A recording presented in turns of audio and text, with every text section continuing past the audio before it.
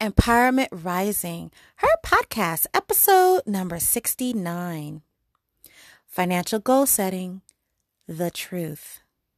Hi, I'm Angel Broom, your host and life enthusiast, assisting you on your rise.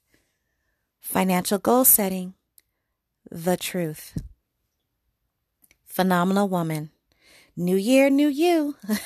And of course, one of your main things that's probably on your agenda is your financial goal setting. And this is a little tricky one. Very tricky. Because I get the messages, I get the request, hey, I'm a phenomenal woman, but I can't seem to figure out my financials, I'm in this rut, why I'm up, then I'm down, or, there's a lot of questions. And I got a lot of questions after 3 of my podcasts. I spoke about financials. I spoke about a lot of different things there. But what I want to focus on for this particular episode is the truth. And what I mean, phenomenal woman, the truth according to what your current reality is. See, your current reality comes from all the decisions that you've made and acted on. That's your current reality. Now, we can say, well, I'm here because of my ex. I'm here because this person. I'm here because of these children. I'm here because of my parents. I'm here because we can say a lot of different things. We can even blame our jobs. We can blame the careers, again, that we chose. But let's focus on the truth here. The first truth is your current financial reality is through decisions that you've made previously. And sometimes that decisions was on default. Maybe you didn't necessarily make a decision. It just defaulted to this. That too was a decision not to make a decision that was best for you. Okay? Maybe you're in a current reality that you don't have an issue with, but maybe it can be better. Maybe it can be better. That is also a truth. So first and foremost, think about the truth of your current reality. Speaking of truths, here in the United States, we are getting ready to change presidential administrations, the executive office. We're going from the Trump administration to the Biden administration. And anytime there's any type of transfer of power here in the United States, there's this new energy for those who voted for that administration. There's a lot of optimism. They're expecting quite a bit. They're expecting change, because on that campaign trail, there was a lot of promises. Well, this is something I actually looked. I actually researched this. And you can find this on www.census.gov, census, because we do a census here in America. And I thought about the poverty rate. That has been a big talk in the news because of the pandemic, especially the poverty. And it was actually striking to me the first week of the shutdowns and the first week seeing so many cars in the food banks around America. It shocked me because one of the main things that I kept hearing when they would interview people who were standing in line or in their cars in these food banks was, I never had to do this before. And I thought to myself, so 1 week or a few days not working or the first paycheck not having, several thousands for families across America had to stand in food bank lines. And that was disheartening for me. It really was disheartening for me. So I did some research and I thought this was interesting. Very interesting. When George W. Bush became president in 2000, the poverty rate was 11.3%. When Barack Obama got voted in 2008, the poverty was 13.2%. In 2009, when he had a full year of presidency, and if you guys remember, there was a major recession, the poverty rate was 15.9%. So basically 16%. So that was 33.3 million people rose to 48.8 million people in 2009 at 15.9%, basically 16%, who are in poverty. And then I thought to myself, well, wait a minute. In the 70s, the dollar was worth more. So it had to have been less poverty in the 70s because the dollar was worth more. Due to inflation, the dollar is worth less right now, right? That's what it's going to be. So I started looking in the 1970s. Well, in 1970, Richard Nixon was president.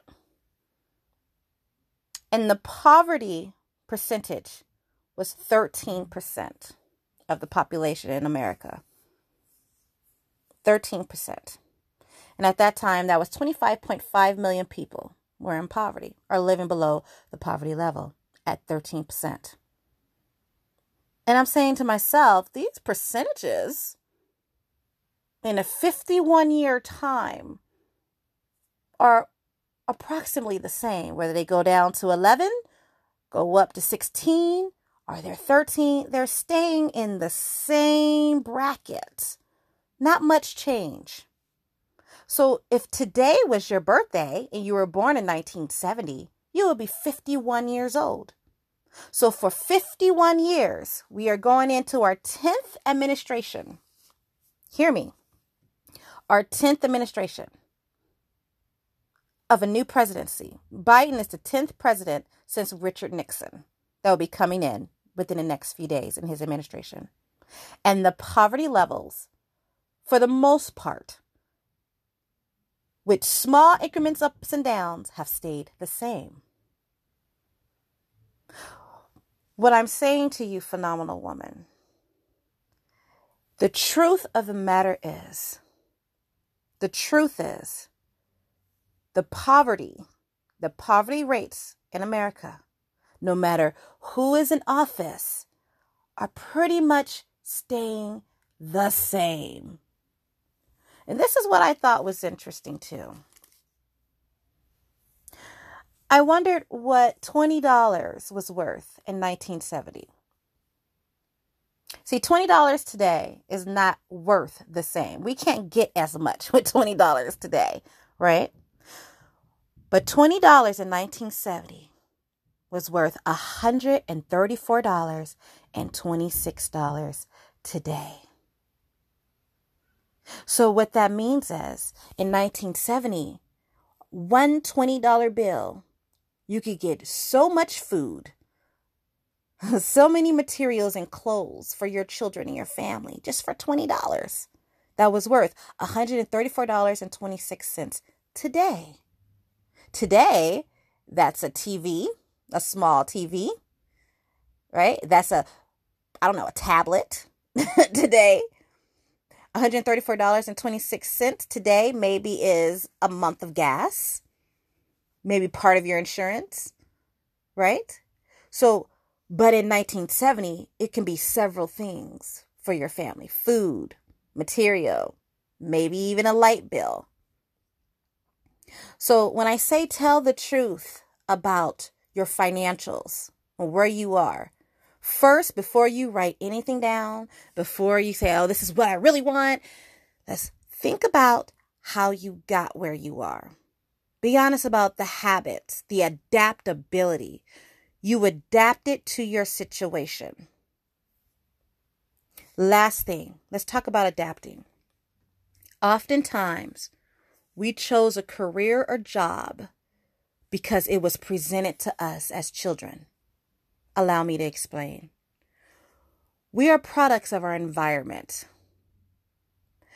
We watched our parents, our closest sisters and brothers, our aunts and uncles, but primarily whoever that was in our household was who we were inspired by. So if you are in a career or job because your mother or your father was in that career or job, more likely it's because that's what was presented to you. That's what you saw. My mother was always the head of the paralegals and legal secretaries at large corporation law firms. So naturally, me going to work with her on the weekends, I began to enjoy law. So I became a paralegal, right? And a damn good one. And that was what was shown to me. And I followed in line and liked it and became a paralegal. But now, here's the deal. Sometimes we go into careers and jobs that's not allowing us to take care of ourselves. It's not allowing us to really freely pay the bills, pay the rent or mortgage. It may be a job or career that, because you may be familiar with it, it's not allowing you fulfillment, and it's not allowing you to really take care of yourself. So I want you to look at where you are and see if that job or that career really is working for you. See, we have a lot of unemployment here in America due to this pandemic. And because America and the system that we have, we don't have a lot of safety nets. Our government doesn't provide a lot of safety nets compared to other Western societies around the world that we've seen, such as Ireland and New Zealand and the UK. But I want you to be able to look at the situation and say, okay, now, prior to the pandemic, I was struggling. Now, in the pandemic, I'm struggling more. What do I need to change? Because I adapted to something that wasn't good enough for me in the first place, or the decisions I made that I adapted to still wasn't good enough for the situation I was in. It is now time for me to first tell the truth. How are you showing up to that job? How are you showing up to that career? Are you showing up excited? Are you showing up drained? Are you showing up late? Are you showing up early? Because this is where you want to be. See, these are the questions you need to ask yourself, because the core of your financials starts with, what are you doing day to day for monies to come in? What are you doing day to day? You got to ask yourself, how are you showing up? Because how you're showing up will let you know if it was just something that was introduced to you, you took it on, and you liked it at one point. Maybe you don't really necessarily like it as much. Maybe it's draining you now. Maybe it's not your purpose anymore, because purpose changes. Because purpose changed when you evolved. Maybe you grew out of that position or out of wanting to have that job. It's the truth. Start with the truth. Like I started with the truth of the poverty rates in America, which have shown me in 51 years haven't really changed. Whether it goes up 3% or goes down 3%, it stays the same. It stays the same. Now, I have my own philosophies on that, and we'll get into that another day. But first, we start with the truth. First, we start with the truth of where you are in your reality and how you're showing up and how you got there. And then we'll go from there. I am Angel Broom, your host and life enthusiast, assisting you on your rise and your financial goal settings. The truth. Start with the truth. This is part 1. We will do a part 2 because we got to dive deep, phenomenal woman, because 2021 is not going to be the same as 2020. It's not going to be the same as 2019 or 2018 and back. You cannot continue in a position in your life when you know you deserve more. We're not doing it anymore. 2021, here we go.